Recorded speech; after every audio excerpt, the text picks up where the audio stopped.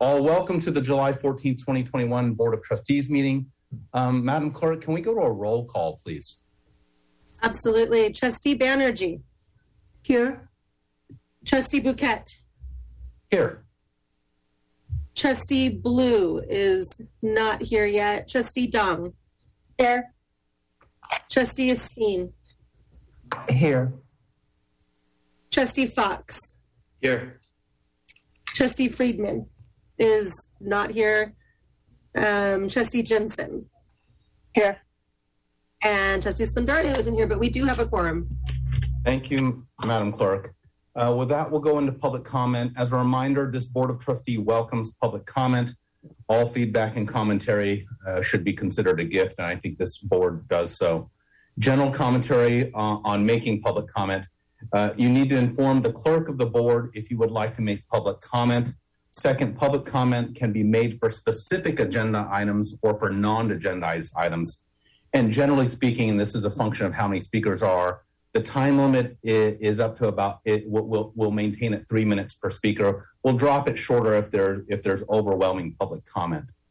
To date, there's only been one person who has notified the clerk of the board.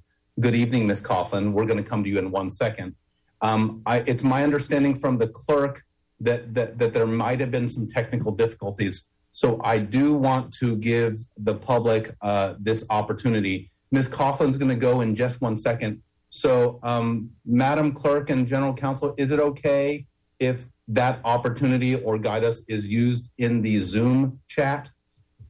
Would we recommend that that's the best way for them to notify you? Yes, that will work. Okay. So for the public who are in the room, who perhaps couldn't get in touch with the clerk of the board, you have a few moments to use the chat to identify yourself as someone who will be available, who would like to give public comment.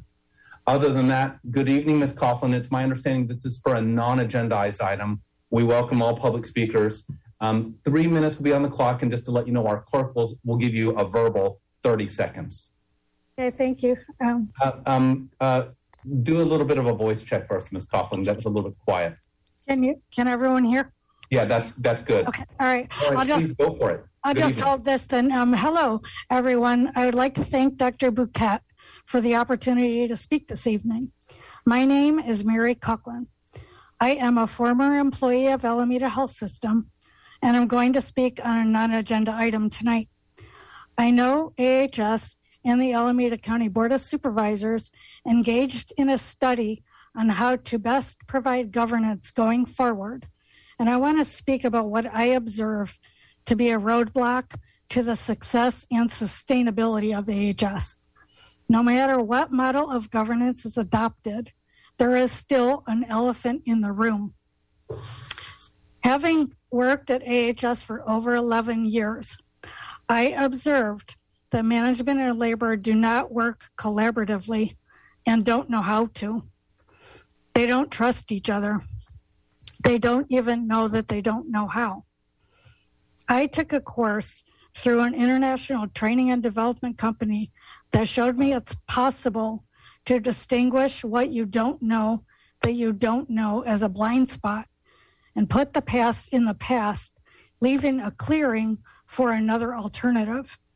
The other alternative I am speaking of is partnership and trust. Speculate for just a moment, and anyone that's on the call is welcome to do this. What could be possible for the organization if partnership and trust were present? I am here as a resident of Alameda County who is concerned for the sustainability of our only safety net hospital. The clerk of the board has my email address and phone number if anyone is interested in finding out more about the course I took. Thank you for your time. Ms. Coughlin, thank you so much for your comments. I'm going to give us like a 10 or 15 second opportunity for any other public comment. Again, making sure that this is a space that our public can use, that this board welcomes. And while we shouldn't respond directly to comments, I appreciate Ms. Coughlin's comments. It is not me to thank, it is this Board of Trustees and the public process. So appreciations for that anyways. I'm not seeing anything in the chat. Madam Clerk, are you? No, I don't have anything. Council, are you? Okay. With that, we will humbly go into the agenda. Let's go to item A, the Executive Officer's Report. And as we know, we take this opportunity to kind of have some shared learnings around things. And then our Vice President and our Secretary Treasurer have some opportunity. The article that I chose for this one was entitled Fiduciary Duties, Conflicts of Interest and Independence Refresher from the American Hospital Association. Why did I choose this article? This board of trustees have been in place now for 6 months, and I feel that remarkable change is afoot. And sometimes it's important to go back to basics and remember the why of why we are here. And I thought this was a good article for myself personally, and I like to share learning. So the introduction on this article. High-performing boards are ensuring their own governance structures and practices provide appropriate oversight for their changing organizations. They're requesting more frequent education on health trends, finding ways to spend more time in strategic discussions, revisiting their committee structures, and adding board and committee members with new areas of expertise. Savvy boards, which I hope us to be, are reviewing their legal, fiduciary duties, and conflicts of interest requirements. So this term fiduciary duty is one that which is often appointed to boards, and I wanted to have a brief dialogue on this. This is a 10-minute agenda item. The royal we often equate fiduciary duty with money, of course, but the word fiduciary does not in of itself suggest financial matters. The word fiduciary actually comes from the Latin fidere, which means to trust. So practically speaking, fiduciary duty means an acceptance of responsibility to act in the best interest of an entity or a person. And in this case, the Board of Trustees for Alameda Health System. And a part of my learning includes that there are actually subsets of fiduciary duties, and I wanted to remind the public and ourselves what those 4 fiduciary duties are. There's the fiduciary duty of oversight. There's the fiduciary duty of care. There's the fiduciary duty of obedience, and there's the fiduciary duty of loyalty. So what are each of those? The fiduciary duty of oversight entails the following. First, developing the mission and helping to formulate the strategy for the organization. Second, establishing and monitoring adherence to policies, norms, and procedures. Third, carefully selecting a competent CEO. Next, delegating work to the CEO, and next, monitoring the performance of the organization and the CEO. That's the fiduciary duty of oversight. I think this board is doing that, and we can always do better, and the royal we, and we're continuing to do so. The fiduciary duty of care, what is that? That states the board must be knowledgeable of all reasonably available information and act with appropriate prudence and care. Again, this is why we have structured presentations for which data can inflow to us so that we can make these the decisions that we have to make. I think we're striving to fulfill that fiduciary duty as well. The fiduciary duty of obedience. That states that the board must ensure that the organization is obedient to its central purpose as described in its articles of incorporation and its mission. And our mission, we know, is caring, healing, teaching, serving all. And last, the fiduciary duty of loyalty. What is that? It requires trustees to discharge their duties unselfishly to benefit only the corporate enterprise and not the directors personally. So with that, those were the key elements that I gleaned from this article. As always, I'll open it up for discussion if there are from any of the trustees on this article. And trustees, any comments on the article? That's okay. Madam Clerk, if we'll consider this, adding this to our, again, library of core reading for our trustees. And I think that this is an important article. It's not a hard read for those of you who haven't read it. It's 4 or 5 pages, and I think it's a nice guiding document for any hospital board. With that, I'll cede the mic to Vice President Jensen for any comments she might have, and then Secretary Treasurer Esteen. Trustee Jensen. Thank you, Dr. Chair. I wanted to follow up a little bit on the article, which I found to be very effective. And I think what I appreciate about this board is the attention to governance. Of course, we've had the attention directed to us from external parties to become more effective at governing. And eventually that may be out of the direct governance, maybe out of the hands of this board right now. But I bring this up because I wanted to share with the board opportunities which I plan to take advantage of. And one of those opportunities is the Governance Institute, which holds conferences and meetings regularly to talk about governance and quality and relationships, and to Ms. Coughlin's point, to talk about the intentional types of governance that any board needs to do. So I bring this up because I'm going to be attending the conference for the Governance Institute, hopefully in person, but perhaps online. It takes place October. Yeah, October. I think it's the... You just went to mute, Trustee Jensen. Trustee Jensen, you're on mute.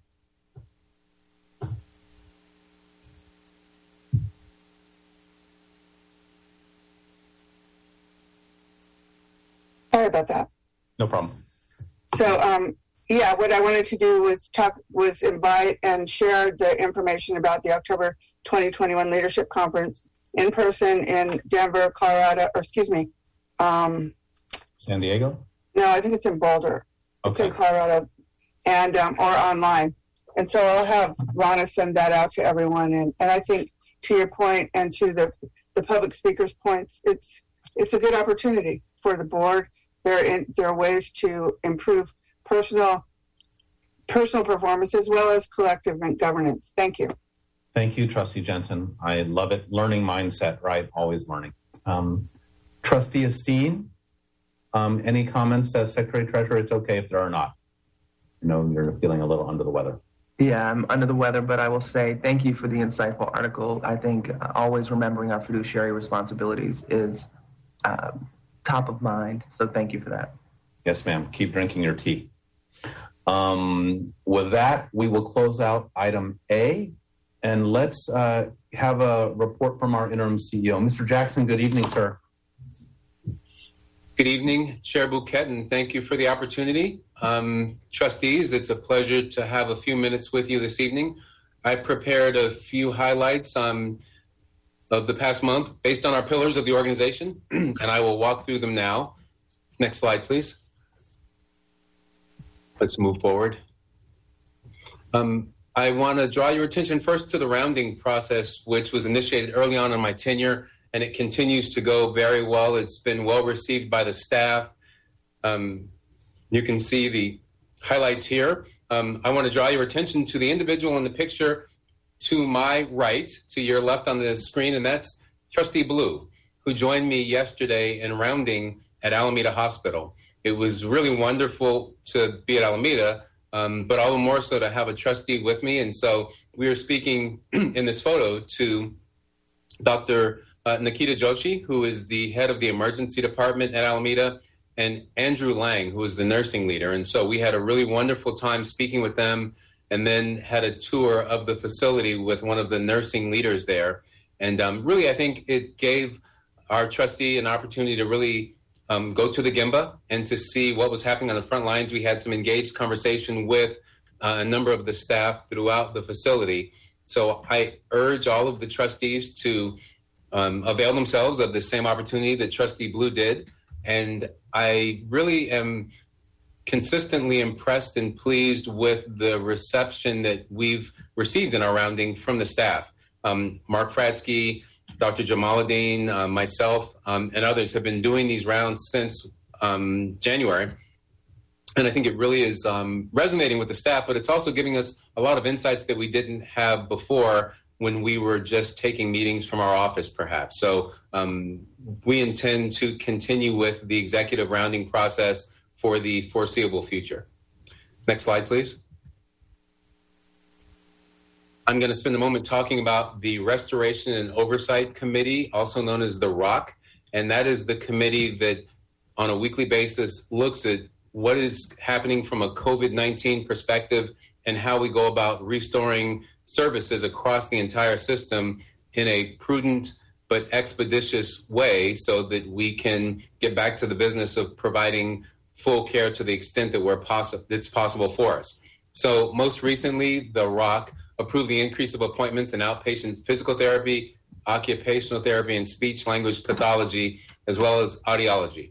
And we're working with post-acute leaders to operationalize and ensure infection prevention protocols are met. That last sentence is terribly important because COVID's not done. And I'm going to speak in a moment about some of the issues that we're seeing as the variants are taking hold, if you will. But we are being prudent in the way that we are going about reopening services and making sure that we are adhering to the latest in infection prevention protocols. Dr. Deborah Ellis is our infection prevention leader for the organization, and she's extraordinary and really has done, I think, an amazing job in helping make sure that we're providing the best care possible within prudent infection control guidelines. Moving down the page, you can see that cases have begun to tick up a little bit. They've more than doubled in a press release given the recent numbers. The vast majority of new cases are among unvaccinated people.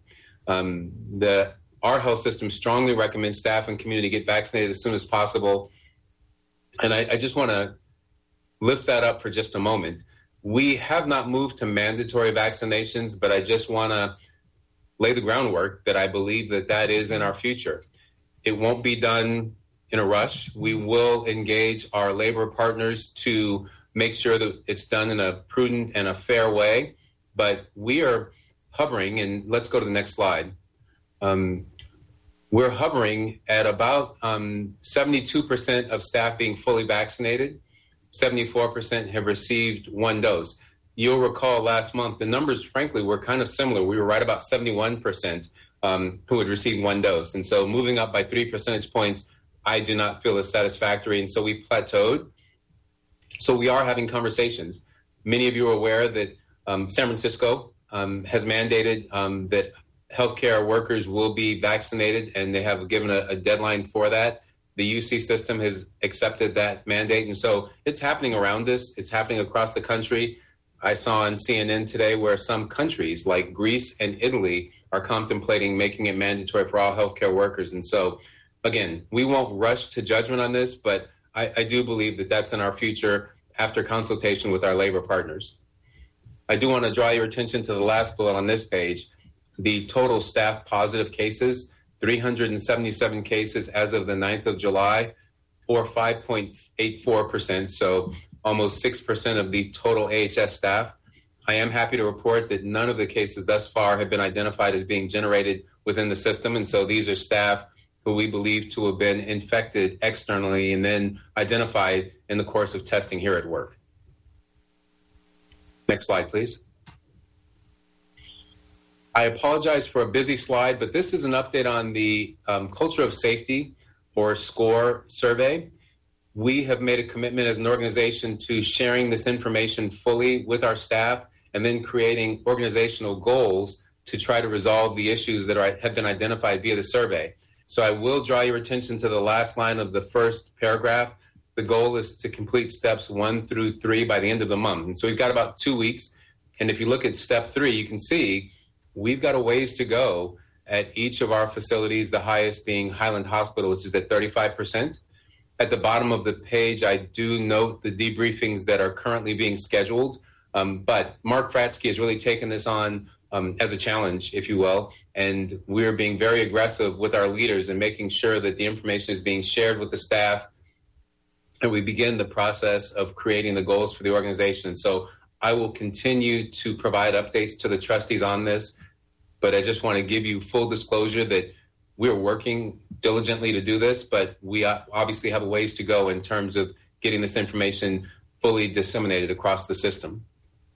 Next slide, please. I want to spend a moment talking about the Health Equity, Diversity, and Inclusion Committee, which is also known as HEDI.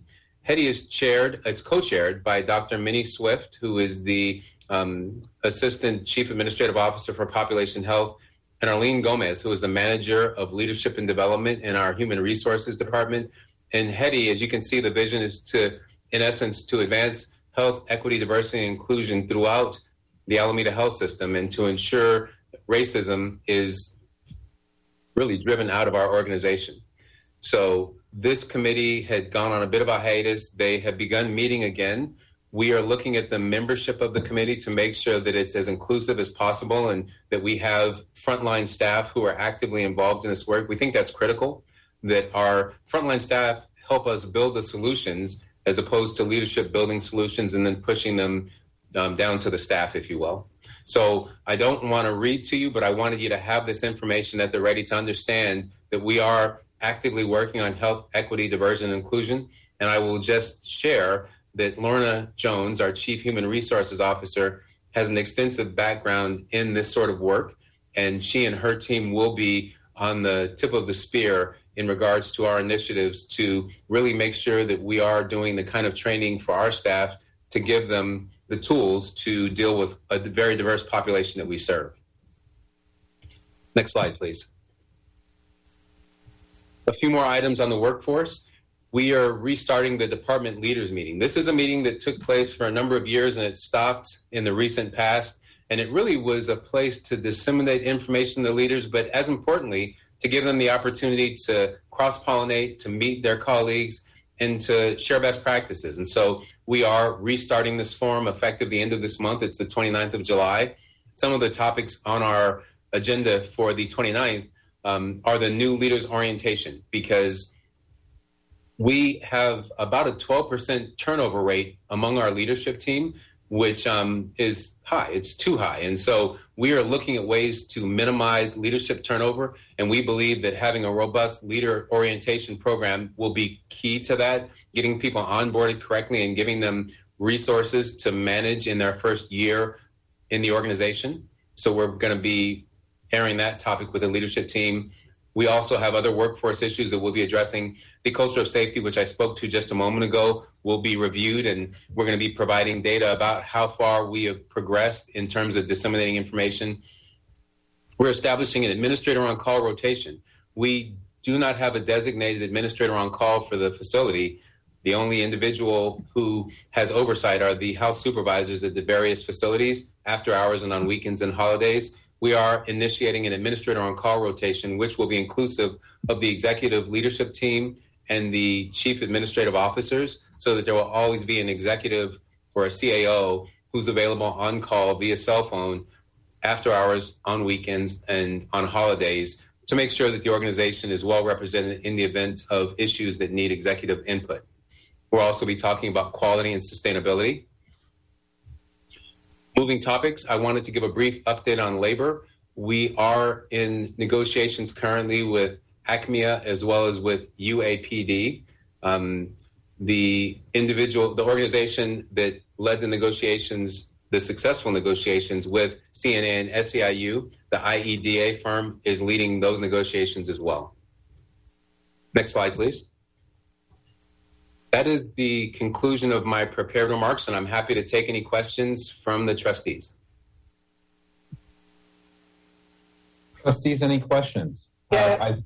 Mr. Jackson, would you mind taking a slide present or Ahmad? Thank you, very good. I think I saw Trustee Jensen. James, I was wondering how vaccinated data is collected. Is it self-reported by employees? So you're referring to the slide that showed the vaccination rates for the employees. And so certainly we have it if we provided the vaccination or if they've given us proof of vaccination. And so some of it is self-reported. I think that it's safe to say the preponderance of it is because they've received their vaccination here. But if they did receive it externally, we've asked them to provide proof of vaccination, and that's included in the data. So it's possible that some employees just have not gotten around to reporting that they've been vaccinated? Not likely.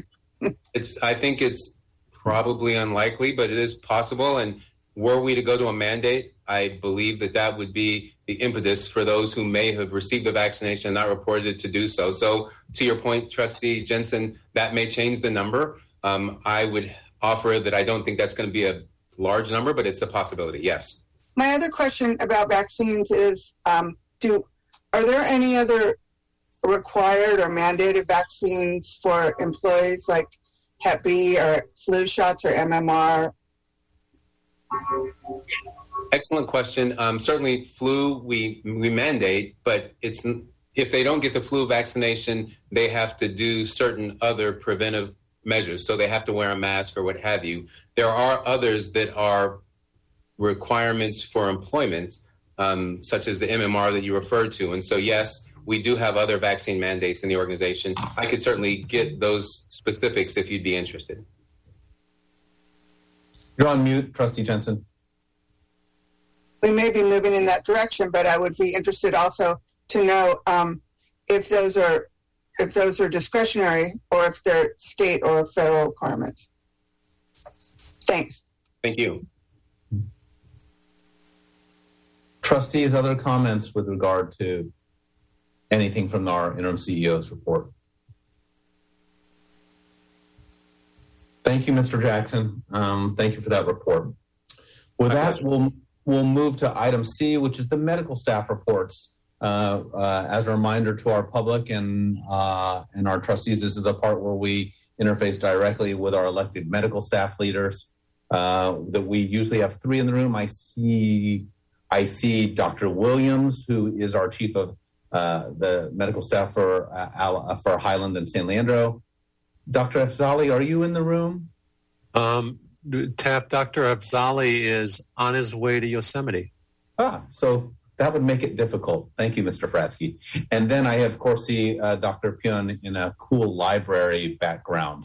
Let's go with Dr. Williams. Good evening, Dr. Williams. Good evening. I checked with Dr. Afzali if he wanted me to relay any information to the Board of Trustees today, and he mentioned that he will just report at the next Board of Trustees, and he didn't have a lot of updates to share today. So I will start with our report for the board.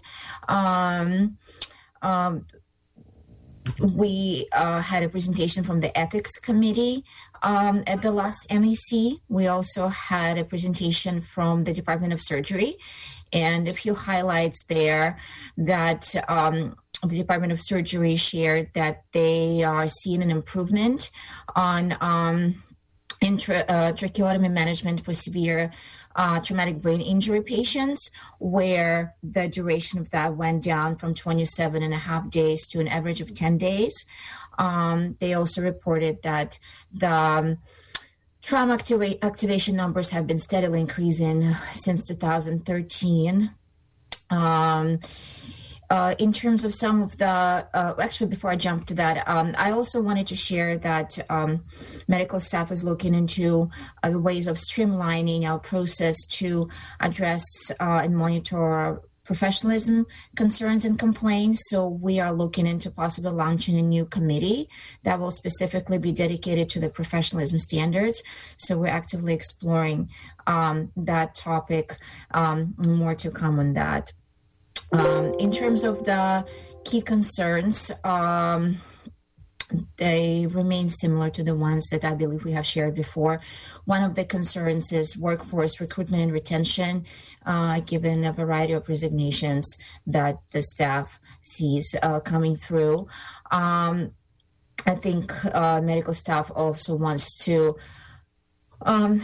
get some updates regarding the progress on the Alameda Health System governance structure and overall strategic plan for the health system, as well as ambulatory primary and care and specialty care. These were some of the concerns that MEC wanted to share with the board. That concludes my report, but I'll be happy to answer any questions. Trustees, any questions of Dr. Williams in her report? Sedate crowd this evening. Okay. Dr. Williams, thank you very much for your report. Good evening, Dr. Pyun. Dr. Pyun, as everyone knows, is our chief of the medical staff at Alameda Hospital. Good evening. Thank you. Thank you for having me. Of course. Basically, lately there has been some issues at Alameda Hospital regarding MRI and echo availability. I believe an echo tech may have quit, I heard. And then for a couple of weeks, we had very limited echo availability, maybe just twice a week or something. It made life very difficult for our docs who were trying to move patients in and out more quickly, and it probably increased our length of stay by quite a bit. And we had to transfer some of those patients to Highland for an echo, which seems very not a great thing. For a relatively simple study, it seems it was not a great situation for us. Lots of complaints from my doctors about my hospitalists about it. Another one is MRI lately. There's apparently 2.5 slots available per day at Alameda Hospital for inpatients at this time. And again, when it gets busy, plus we're a stroke center, every single stroke patient needs an MRI. It can be this can also increase length of stay and patients waiting around 3 to 5 days for an MRI. So this has been, I've kind of had to push this up to, leadership about, this, because this is, again, hurting our ability to take care of patients in a timely manner, patients sitting around longer, patients are unhappy about it, probably lowering patient satisfaction scores, as well as increasing length of stay. And the third thing I think we talked about last time was a little about transfers and how transfers are tricky, very difficult. There wasn't anything in place for administration to get involved and to push these patients over to Highland and someone to clear an administrative path to get to move beds around and whatnot. And I'm pleased to hear from from James Jackson that there is going to be an administrator on call and they're setting that up. So I heard that'll probably smooth things over and make things a bit easier. We're hoping. So I'm glad to hear that because that was sorely needed. We had an administrator on call in the past and we haven't had that lately. So I'm hoping that will help smooth things over, but I believe that'll start, I heard, in August or something. So those are our main concerns, I think, in the last few month or so. I already talked about mock survey, I believe, last time, and that went very well. We're continuing to educate the doctors about how to get ready for the survey. I've been distributing a number of documents to staff, cards we're going to put behind people's badges to remind them what to do in a fire, what to do in this situation, that situation, so they'll be ready to answer questions and whatnot. So we're going to even ramp that up even more as we have our meetings, our department meetings. So that's all for now. If anyone has any questions, please let me know. Thank you. Trustees? Dr. Pyun, I'll lead off on this one a little bit. Can you remind us about the Joint Commission window, anticipated visits, and your impression of the state of preparation for Alameda Hospital to negotiate such a survey? Well, I think the mock survey was a really great thing because you have mock survey folks coming in and they're, aggressively looking at everything and telling us and everything that they see that possibly could be brought up by a surveyor. And I believe we're taking all that to heart. We're taking notes. We're addressing everything we can. I think that the chances of having a good outcome are much better than without the mock survey. So I think, it's hard for me to say. This is going to be my first survey as a chief of staff. So I'm hoping we're ready. We'll be ready. I'm going to do what I can from my standpoint to help the staff be ready as they're likely to be questioned and interviewed and whatnot. Got it. And I'm keenly aware that our quality department is still trying to do upgraded teachings and learnings. I think I just got an email from Nilda inviting for a 2-day opportunity in August. So again, my continued applause to the quality department trying to keep us on task for this super important compliance and regulatory activity. Dr. Pyun, back to the comments you made vis-a-vis, specialty and MRI. Are you satisfied with the vector of improvement or direction, or can you give some comments? This is your space to interact directly with the board. Sure. Mm-hmm. Well, Echo, I think, was a short-term bad patch we went through because of the loss of some from employees. So I think that's getting better. My staff tells me things are a lot bit better now that they hired up for that. So maybe this is something that we'll look at in the past. But the MRI thing is not fixed. I think that is going to be a problem. There's only one MRI for both San Leandro and Alameda to share. We're a stroke center, so we have a lot of strokes. 2.5 slots for 2 hospitals. For our hospital is just not enough. And, there's outpatients getting scanned in the same machine. It doesn't seem to make sense that there's outpatients, inpatients from 2 different hospitals in one machine. And MRIs take a long time, as many of us know. Many of the studies take at least an hour or so.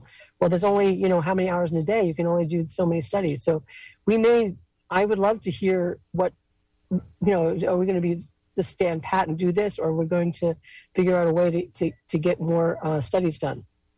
I'd love to hear from leadership regarding that. Dr. Pune, can you comment just to give our audience and non-clinicians in the room some of the kind of logistics of the MRI at Alameda Hospital, where it's located, all that kind of stuff, so we can get a flavor for that kind of stuff? The MRI is in an MRI truck in the parking lot, so they're brought over there. It's fine. It's a high quality. I feel a high quality study, but again, I think at the moment, San Leandro apparently used to have, I think, their own MRI, but they've moved their CT truck out to their parking lot, or they can't have their own MRI truck. So that's why now you're seeing double the studies coming to one truck. That's a problem. We can't suddenly cut the number of studies we need in half. If anything, MRI is becoming the standard of care so much for so many diseases now. Not only neurology, brain scans, but MRCPs and spine. It's such a superior study to a CAT scan in those instances, and we really need it. Patients sit around. We don't have a way to diagnose or properly diagnose patients if we don't have the MRI study done. Okay. Dr. Bouquet? Yes, sir. I was coming to you, Mr. Frasky. Yeah, thank you. Sir.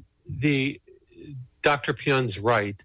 There have been some difficulties with MRIs, and it rose to me yesterday, and Judy Sipe, the interim director of imaging, and I had a conversation. And Dr. Pune, I'm going to have Judy connect with you tomorrow to bring you up to speed on some of the ideas she has to fix this. Okay, and she has my full support, and I'll get involved if needed to help with it. Okay, so stay tuned. Okay, great. And to scale, I'm certainly not. I order a lot of MRIs myself in my specialty, but these are not cheap investments for organizations, and it requires a lot of logistical dancing and compliance, and maybe having the right. It's a big magnet, and so there's a whole compliance and regulatory system all around there. So, if we could, Mr. Frasky, kind of put that on our tracking radar of things that relate to clinical operations, that would be great, and appreciate that. Will do. Thank you, Dr. Pune. Any other comments in that regard? No, none for me. Okay. If there's any questions. Yeah. Well, thank you for raising the concerns. This is the place to help the trustees see where we can help guide our mission.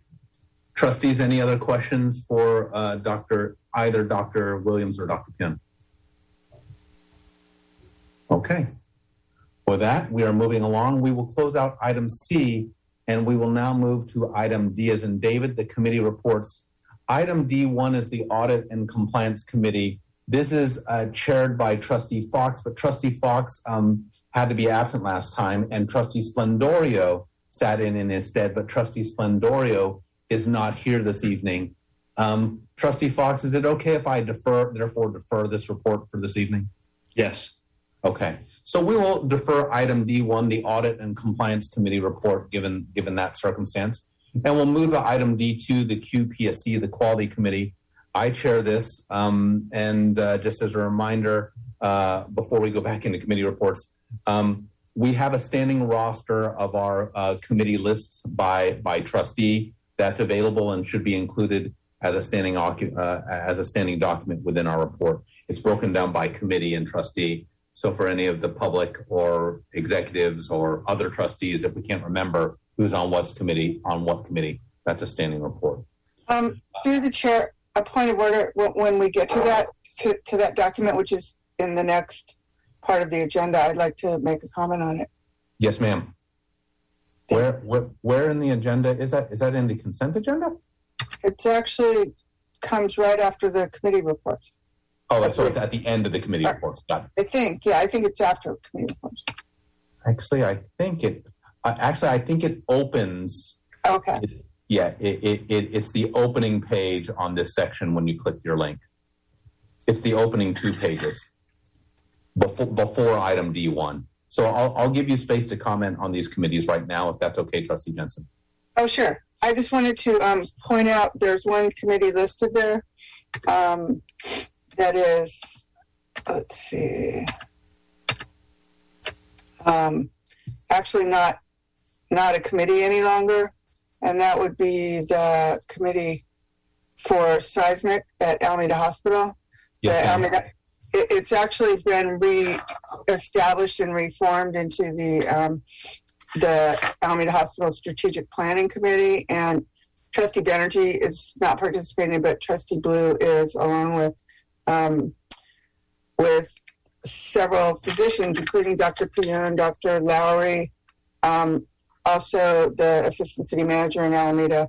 So it's a quite robust work in progress, but I just wanted to put that in there so because everyone looks at this and you can see that King Kenny is everywhere. But yeah. Trustee Jensen, is it appropriate, and give me your feedback and commentary, that this is actually not further a subcommittee of the Board of Trustees, but a Board of Trustees is a member on that committee? Is that would you characterize that as accurate? In the past, there's been 2 for the seismic committee. Actually, Ross Peterson, former Trustee yes. Peterson, was on that committee along with Trustee Banerjee. So there's no, it's an external committee, I guess you could call it. I'm on it, and Trustee Blue is on it. So, yes. But a subcommittee implies that the committee is owned by the Board of Trustees, and that does not seem to be the case here. Is that accurate? That's accurate. Okay. So, Madam Clerk and Council, sir, if we could remove that item from the committee roster, but note that this is of particular interest to this Board of Trustees and to ongoing, and Trustee Jensen will keep helping. She'll have space to make comment if there need be.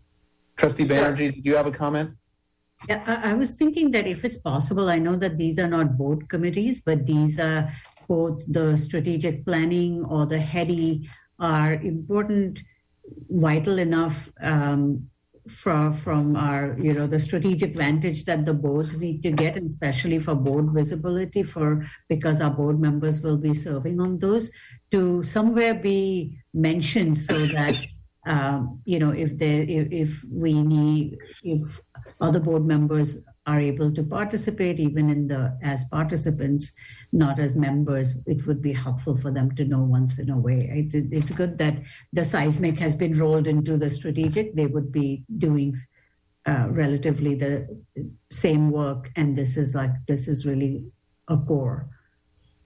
And Trustee Banerjee, I like how you're thinking. It's sort of keeping our tracking list, not necessarily our list. So, Madam Clerk, can you and I work together to perhaps find some other nomenclature for non-subcommittees that committees are of interest to this board, and perhaps the committee, the Alameda Committee, the Hospital Committee, would be something that we would just so we're a bit aware of it, but notifying that it is not a subcommittee of our board.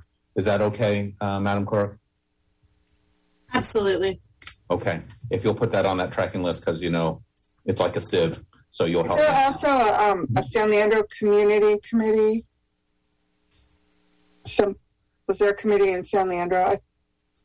Trustee Dong is aggressively shaking her head, so that means yes. Yes. In fact, Trustee Dong and I came running to this meeting to make it on time from our San Leandro strategic planning meeting. So yes, we're on the go. So as we're building this together, the San Leandro Strategic Planning Committee might be something to populate on this list. Trustee Jensen, apologies. Name that committee, please. It's the Alameda. One sec.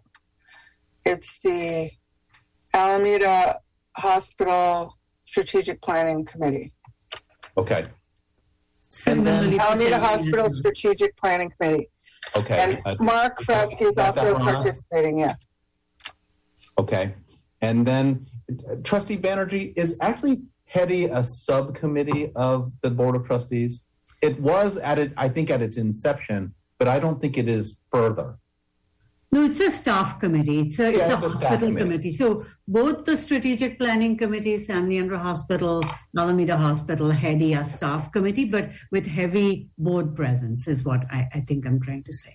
Okay. So we'll also keep that on however we name this committees on which trustees are members, but not necessarily subcommittees. Is that acceptable to all trustees in the room?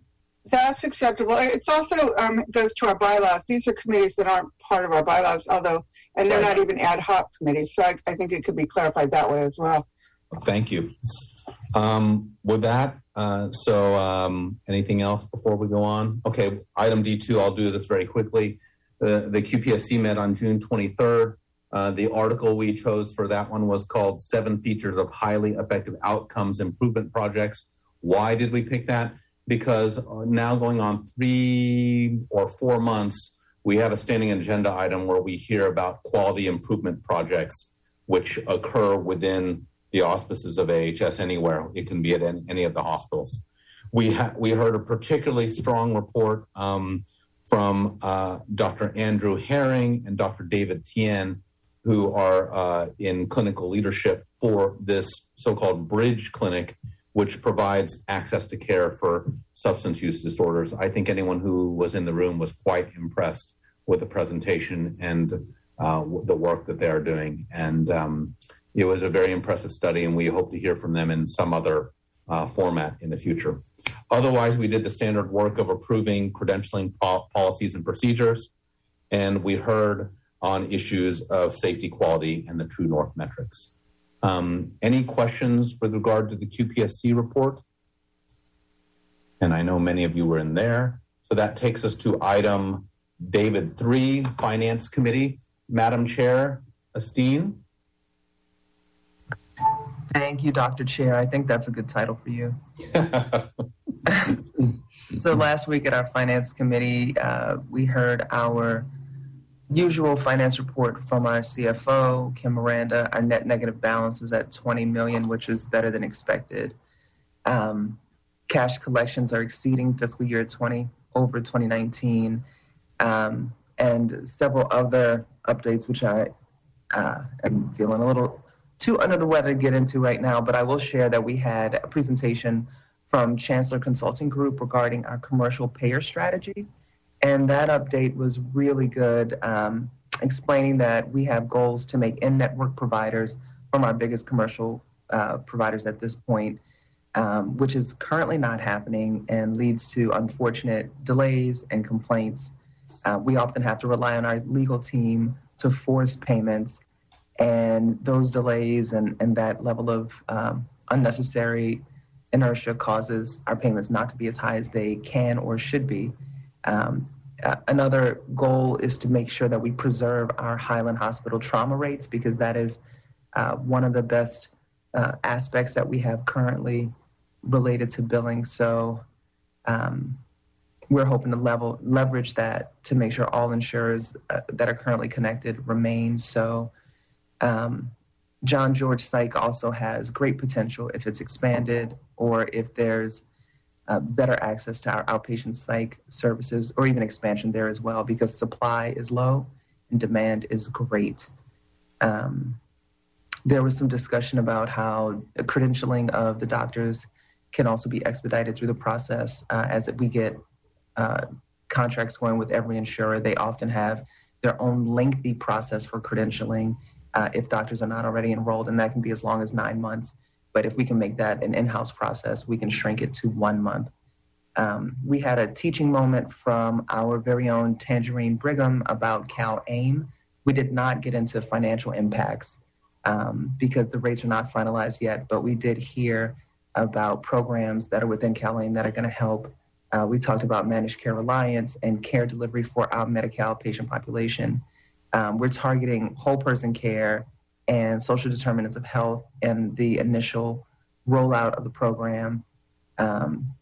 And we understand that the rates will be charged by the region, whereas right now they're currently based on cost and number of enrollees, and having a regional charge is something that's going to have an impact. And I think we'll have to have Tangerine come back and talk about what that might look like, whether it benefits us because we're in an urban center or whether it makes us have some kind of other impacts because how big is the region going to be? What does it include? You know, how far out do we go? Will we be tied into other places that have a different standard of rate charges? And then we heard about a couple contracts, which will come up in our consent calendar later on in the agenda tonight. Both those contracts were approved and moved to the full board. And if there's any further discussion, we can have it at that time. Thank you so much, Dr. Chair. You're not going to leave me be on that one, are you? Thank you, Trustee Esteen. With that, we will close out item D3. Item D4 is the interim CEO recruitment and onboarding ad hoc committee led by Chair Banerjee. Trustee Banerjee. Thank you, Chair, Dr. Chair, Dr. Chair. And thank you for selecting the PRIMA on board fiduciary responsibility conflict of interest, because that's a perfect segue to the report of the interim CEO transition committee. So, as you might know, this committee includes Trustee Dong, Trustee Bucket, Trustee Blue, and myself, and we met on June 19th. So as you know, just to kind of refresher, in this dynamic, changing, ever-changing landscape with lots of new changes both at the state, federal level in terms of financing coming, maintaining high fidelity to the AHS mission and ensuring stability and effective performance of the system is a board responsibility. And governance is exercising integrity and accountability to the communities who use AHS for their care, to our staff, to our key partners, county and other partners who are key stakeholders, and for us to be strengthening our partnerships, but also rebuilding the trust and partnerships, some of which have been eroded. So the board has been pleased with some of the changes that have been happening in the leadership structure as we restructure, and our CEO, James Jackson, sets his team. And our committee met. The first thing we, as you know, we've also been waiting to hear a little bit about the governance decision that HMA had been doing. So last month, when HMA presented their recommendations and findings, and we realized that this is going to be a long process now of figuring out and finalizing the governance structure of AHS. We, as a committee, we felt that it was important for us, to think about the stability of our leadership right now, and also to make sure that as we go into big things moving forward, that stability, effectiveness, and our reliability, that our quality, that the board performance, that the organizational performance, system performance is held to the highest standards. And so we had a recommendation for our board to meet in closed session to discuss some of our leadership in terms of our leadership structure as well. So that will be what will be following us after the full session today. Thank you, Trustee Banerjee. Trustees, any questions for Trustee Banerjee on that ad hoc committee report? I'm scanning. I don't see any. Thank you for all the committee chairs and the work you do and the report and the committee members, of course. I do need to make one comment while we're in the committee discussion. We had previously appointed Trustee Banerjee to join the executive committee. The bylaws allow for us for a non-officer of the officers, of course, being the president, the vice president, and the secretary treasurer, to have a non-quote executive officer on the executive committee. This has been very helpful to Trustee Jensen and Steen and myself, because with 3, it's a quorum every time just 2 of us talk. So we now have 4 committee members, so actually 2 of us can actually talk at a time. So thank you, Banerjee. No good deed goes unpunished. So thank you for doing more work. And yes, I think your name is all over that committee rosters. So thank you for that work. With that, we'll close out item D4 and we will move to item E, the consent agenda items, echo E1, E2, E3, A, and B. Trustees, before entertaining a motion to approve the entirety of this consent agenda, are there any items that need to be removed for discussion? I see no. Given that, may I accept I'd be willing to entertain a motion to approve the consent agenda in its entirety. So moved. Second. We have a motion from Trustee Jensen, second by Trustee Steen. Madam Clerk, roll call, please. Yes, Trustee Banerjee. Aye. Trustee Bouquet. Aye. Trustee Dong. Aye. Trustee Steen.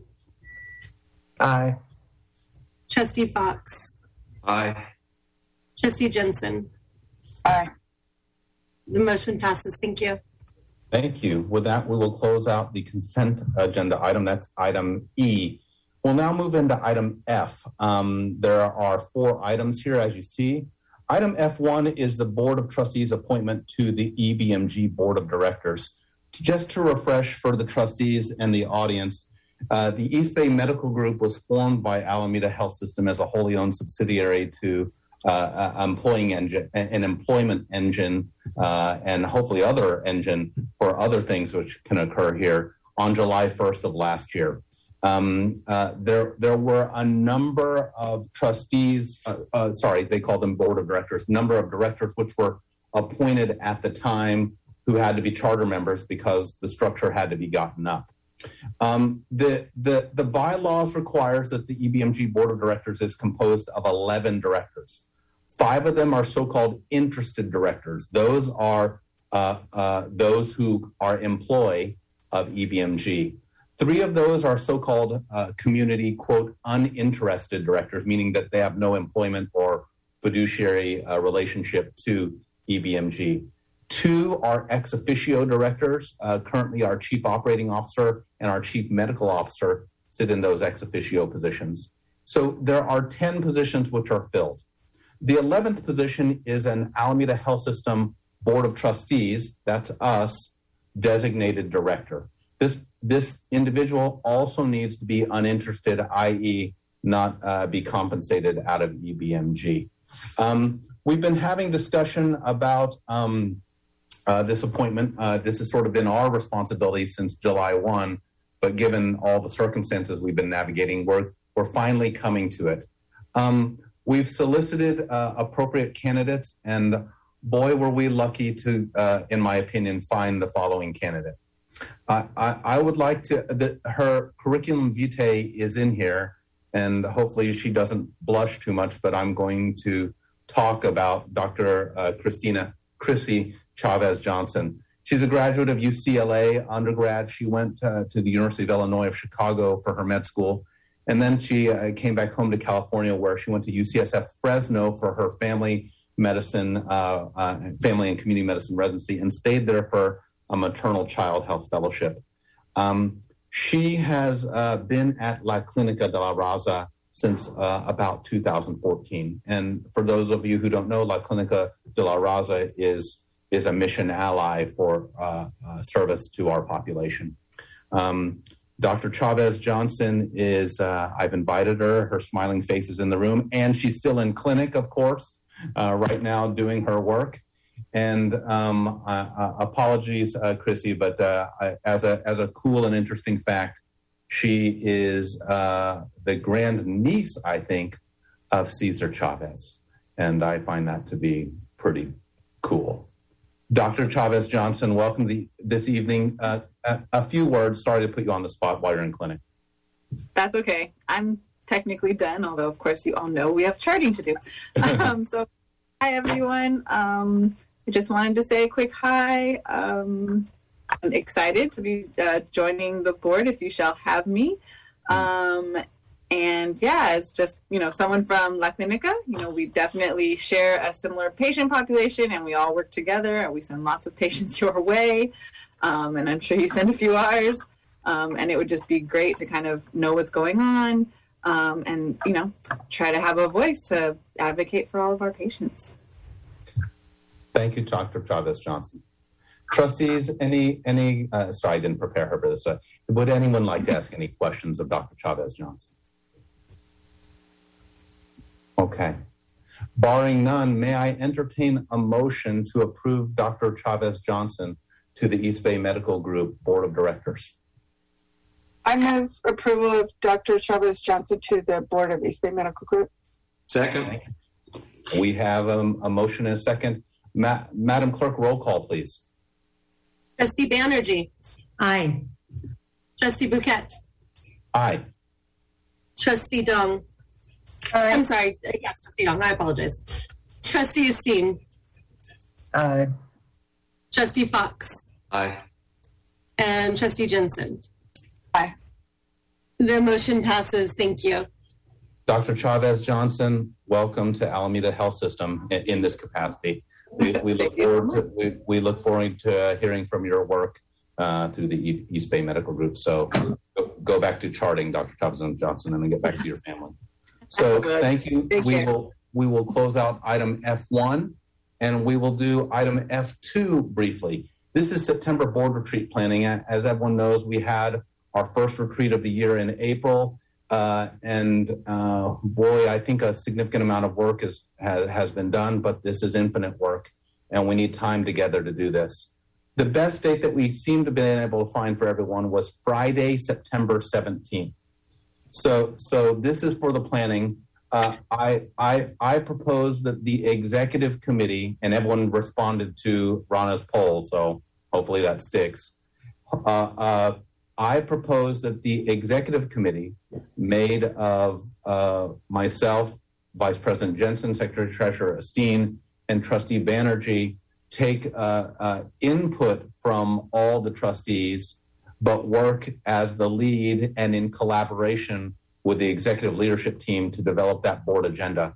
That work probably needs to start happening relatively soon, September 17th. So we're really talking around 2 months away, but we want, and the good news is that we're dark in August, so gives especially our executives a little bit of wiggle room to be thinking about that. I think strategy is the theme of the day, but of course, finance and quality are always there in support of that. So any comments on September board retreat planning, especially from the executive officers who I just threw under the bus?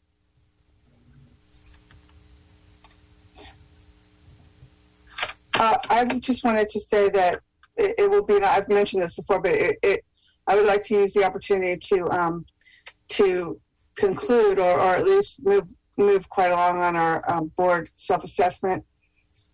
Yes, ma'am. Yes, ma'am. Hold that. That's next agenda item, and you're going to be you'll be helping to comment on that. So part of that, as we're sort of brainstorming in public, we absolutely have to talk about finance. We absolutely have to talk about strategy. We absolutely have to talk about board performance, and part of that will be our self-evaluation. That will be the next agenda item. I'll give that to Trustee Jensen and Trustee Banerjee. But we'll be looking forward to hearing from Mr. Jackson, Mr. Frasky on what other elements. That's a Friday. We're predicting it'll be the same as before, roughly 9 to 5. And of course, this is a public meeting, and we want our essential stakeholders to be participants as well. opportunities to hear from EBMG as well. There's a lot of work to do. Trustee Fox. I'm just wondering and hoping that this can be an in-person meeting, an in-person retreat. What does that prospect look like?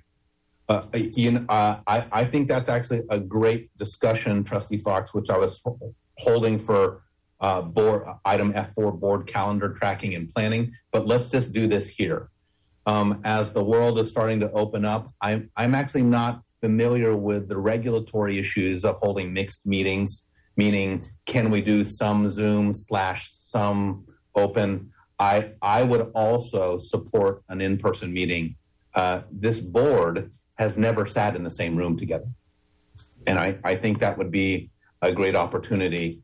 I'll punt this one to CEO Jackson too, about considering how we can get into a space. We'll have to talk to our audiovisual people.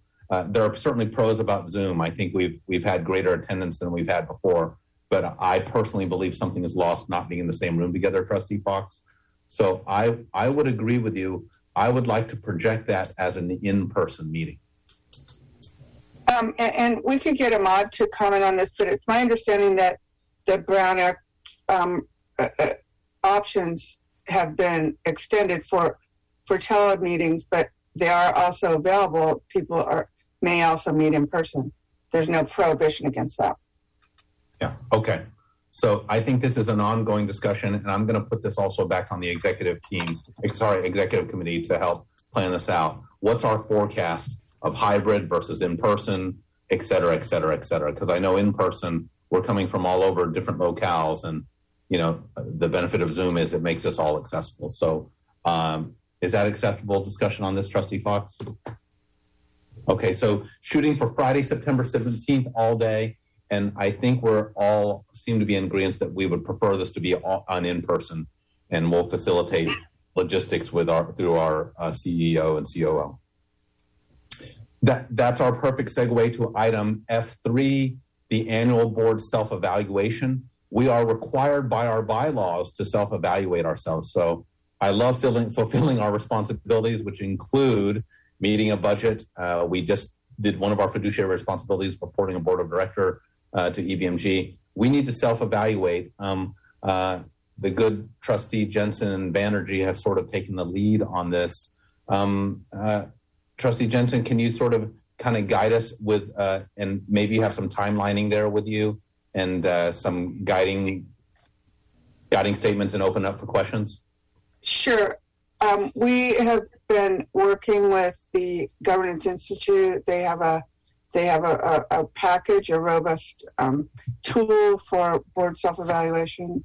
And we met with them, Kinkini and I met with them a couple of weeks ago. And so I think Kinkini and I have talked briefly about this, but Trustee Banerjee and I talked briefly. We would be in favor of using their tool with some tweaks to it, with some additional questions. And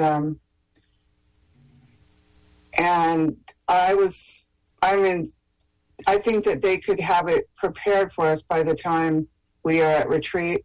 And it was going to be my suggestion that we do it. Everyone take, 10 minutes and go to the corners of the room and do the actual tool at the retreat. So I don't think, and I haven't really talked to Trustee Banerjee about this or to the Governance Institute, but I don't think that we can do it to discuss at the retreat. I don't think we can have the results by the retreat. Trustee Banerjee? I do think they might be if we, by the end of this month, if we are able to, they've given us a kind of timeline of like by the 26th that we have the, the few questions that we want to add, then they get disseminated through August and then synthesize the results and have a report for us. So if we might be able to pull this off, and the hope is for us to actually bring the results to the retreat. Good. Yeah. So if we were talking about meeting with them to get it finalized next week, right? Correct. Yes. And so if I can if I can jump in, I'm sorry to interrupt, but I do have a timeline. Important here. Thank you. I do have a timeline. Kinney and Tracy and Taft. I do have a timeline. We have to meet with them sometime like this week or very early next week. Yeah. And then we will be able to have the results in time for the 17th retreat. The timeline is going backwards from there. So I can talk with you guys offline, but we just need to arrange that. But to help us in public, Madam Clerk, when would the launch be for this survey? And just to help us out, when would the survey be in the inbox of trustees, and how long would they have to complete it? Because the Governance Institute is going to have to digest and prepare the presentation. Yes, it will launch on July 26th. I'm sorry, the email will go out on July 26th. The assessment will launch on August 2nd, and it will close on August 13th. Okay.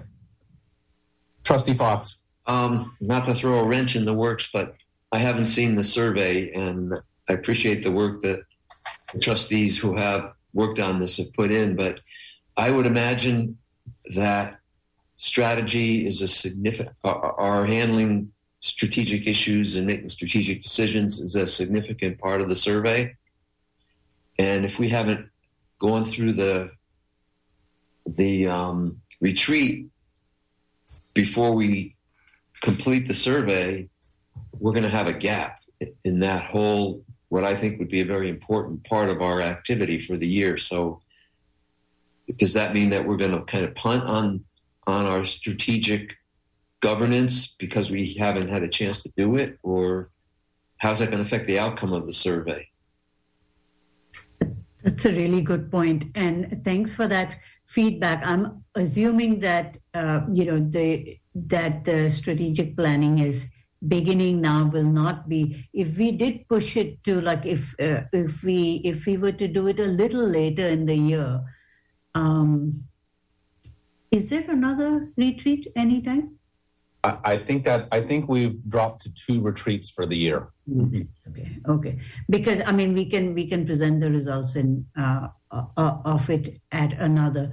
A special meeting could be used as well, right? Yes, exactly. A special meeting could also be used. So because I hear what you say is that segment of the board self-evaluation instrument, which deals with strategy, we will have to pretty much say, no, not much, because our process is just starting. So because it's an annual cycle that we are doing, Alan, probably given that this cycle, we'll be able to say that, show that we are just starting on it, but next year it'll be a more robust one. But we will definitely, you will see the instrument before it goes. Okay. If we can do that, it would be, I think, too bad if we got marked down for having NAs across the board in that part of the survey. Well, actually, we can. Kinney and I were meeting with the Governance Institute, and they have a self-assessment, sample kind of, which I'm looking at now, and there are some questions about strategic planning, but we can put in there what we want. So we're going to make the survey reflect what we've worked on and what this board has done in the brief time that we've been together. Okay. And I think, but excellent point. And I think in the results we can frame the context that this survey was done just prior to the launching of the strategic, formal strategic planning process. So in the coming year, or if we do a formative one in the mid-season too, we'll be able to get a little bit more input into that. But this one is where we are right now in the organization's evolution. Okay. But it does that. Trustee Fox's comments do beg an important question. So what would be the downside of ending the retreat with doing the survey there in real time? The downside is that we wouldn't be able to talk about ourselves at the retreat. Maybe we don't have space to anyways, but that would sort of kick this down the road. We're fulfilling our fiduciary responsibility just by filling out the self-assessment, right? So I asked Trustees Banerjee and Trustee Jensen with their wisdom. I mean, is that such a bad thing to have it out in December? Yeah, no, I mean, we set the annual cycle. I think we've always used a retreat to kind of do some reflection about where we've come so far, what we need to do moving forward. But absolutely, if it makes sense to kind of use that time to be doing it and synthesizing, we'll just look. And that gives you a little bit more space, actually, too. And good data more than anything else, probably. Because I do agree with Trustee Fox. The name of our game right now is strategy, and that's going to be a big NA for us right now, right? Because we haven't done some of these things. Right. Trustee Jensen, comments? I mean, this could be whatever we want it to be. This self-evaluation could be, it could be very brief. We've done board self-assessments that in the past that were 30 or 50 questions, and it takes a little while.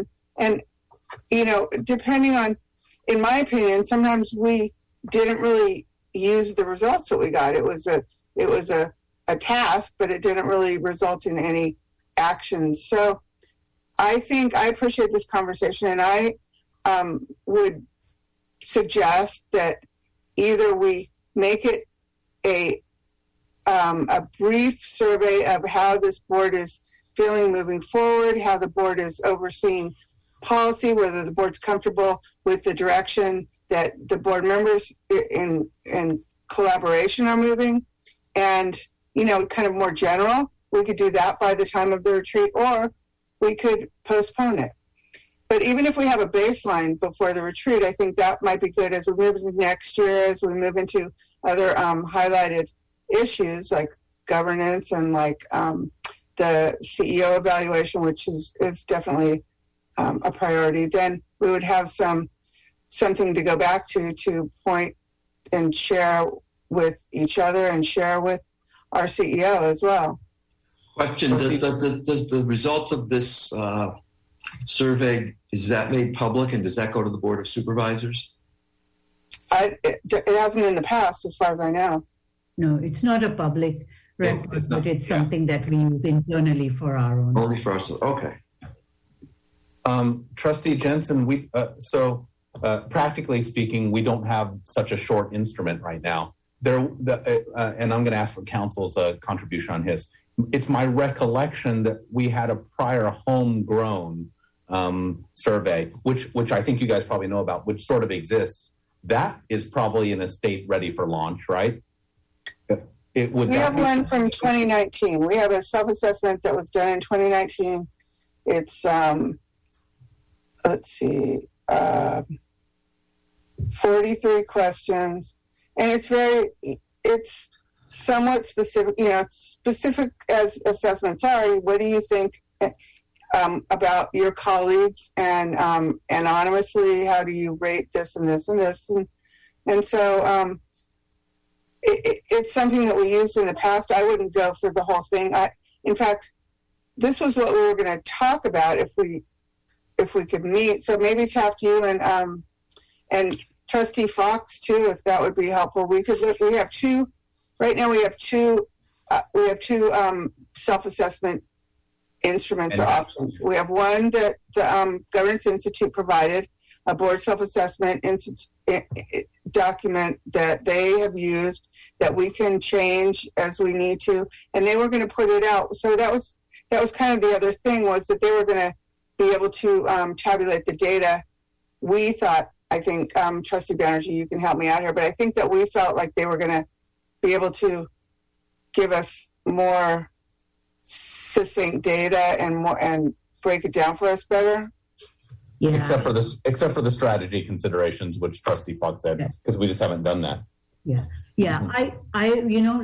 Let's kind of when we meet this week or early next week with the Governance Institute, kind of we can come back with a proposal. But the instrument that they have, which is they've really refined it even more in the last year. It's a truly good instrument for a public hospital board assessment. So I would think that other than adding a few more that are very germane to our context because of our relationship with county, labor, internal stakeholders, a little bit of that is a really, really good instrument. So I think that the question is just the timing of it. Do we rush and do it in August, or do we do it in September, October, and then come back with a little bit and synthesize it in November? So it's more a timing question, I'm hoping, because we had looked at both the one that our homegrown one and the Governance Institute, and decided that the one that they had would be better for our purposes. So I think let's meet. We'll share the instrument with the board so that you get a preview of it, and if there are any questions you think we should do before we finalize it. But the timing of it is a really good insight, Trustee Fox. I thank you, Trustee Banerjee, and I think I appreciate Trustee Fox's question to inspire the dialogue. So now, as I'm framing things, we want to see how we've done on sort of our biggest task. and I think that's going to be largely borne out in the peri retreat time, probably at the retreat time. So this isn't a directive, of course, and this isn't even really an action item on that. I'm sort of favoring kicking it down the road before the end of the calendar year. But I'll defer to Trustee Jensen and Banerjee, who appointed that. So I'll leave it to you guys to poll individual trustees. You're not allowed to poll, to inquire to other trustees about what their preference would be. But Trustee Fox's questions actually make sense. Is that acceptable? Okay, thank you, sure. Trustee Fox. Taft, you've been on these emails that Ron has been trying to set up a meeting for the three of us. Do you feel like you've been CC'd on it, but I'm not sure. Do you want to come to the meeting with the Governance Institute? Trustee Jensen, I don't feel like I need to be there because I fully entrust you guys on this issue. So a more agile committee is probably what I'd favor. That's okay with you. Sure, then we'll have something next week. Yes, ma'am. Thank you so much. With that, we close out item F3. F4 is board calendar tracking and planning. We just sort of did this over the past few items. Remember, we are dark as a board in August, except for the quality committee. And remember that we have a board retreat on September 17th, Friday, September 17th. Otherwise, that's kind of our short-term forecast on board calendar tracking and planning. Any questions about board calendar or planning? None. We will close out item F4. Let's go to item G. These are staff reports, and this is the opportunity to ask any questions. We have the CFO's report, of course, which is item G1. Item G2 is actually a nice report. I mean this in a complimentary way. It's dense and a nice report. It's the legislative update.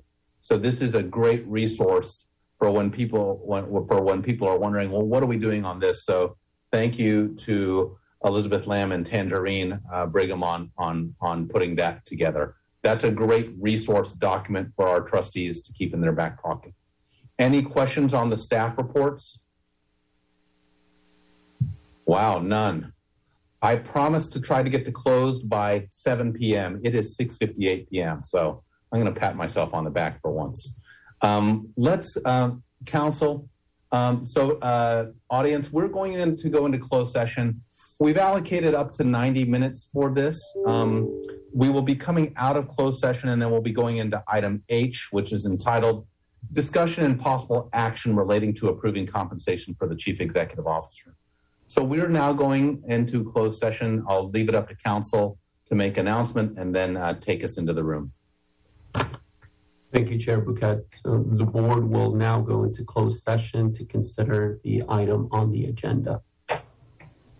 See everyone when we come back. Coming out of closed session, an action was made in closed session, and I'd like to read you that action. I'm extraordinarily pleased to announce that the Board of Trustees unanimously agreed in an action to appoint interim CEO James Jackson to become the permanent CEO of Alameda Health System, pending a successful contract negotiation. That was the action performed in closed session. With that, we'll move to item H, discussion and possible action relating to approving compensation for the CEO. As I just noted in that closed action report, the board, all present board members, we were missing one board member, unanimously showed our faith in our interim CEO to become our permanent CEO. I have appointed trustees Friedman and Banerjee to lead the contracting subcommittee, who will make recommendations for a contract in concert with Mr. Jackson and his counsel. And that, just for the public to know, that contract will come back in public forum for our approval by vote in some close future date. A big night for this organization, a big night for Mr. Jackson. Thank you to everyone. With that, there is a trustee comment section. I'll leave it open for trustee comments. If there are any trustee comments to be made, I'll make that space right now. Trustees? I can say on behalf of the chair of the CEO Transition Committee how thrilled we are to be taking this action. It's the last year with COVID, with all of the upheavals that have happened. We really look forward to a period of stability, of creating a really strong leadership team, and to support James. We see the changes happening already. So thank you, James, and congratulations. Yes. Trustees, any other comments? I just add my thanks to James and to everyone in the organization in Alameda Health System and at all our sites. I trust that everyone is going to be as supportive of our newly appointed permanent leader as this board is. Thank you, Trustee Jensen. Trustee Friedman. Yeah, I agree with everybody's comments, and I think also we need to think about a communication strategy, both internal within the organization and external press release, et cetera, et cetera. So if somebody isn't already working on that, somebody needs to be. Yes, sir. Agreed. We have a contract that needs to be negotiated, but this action item is newsworthy. I agree. And rest assured, we'll find the right mechanism to do that. Great. Trustees, any other comments? Go Alameda Health System. Everyone have a great evening. Thank you. This adjourns the meeting.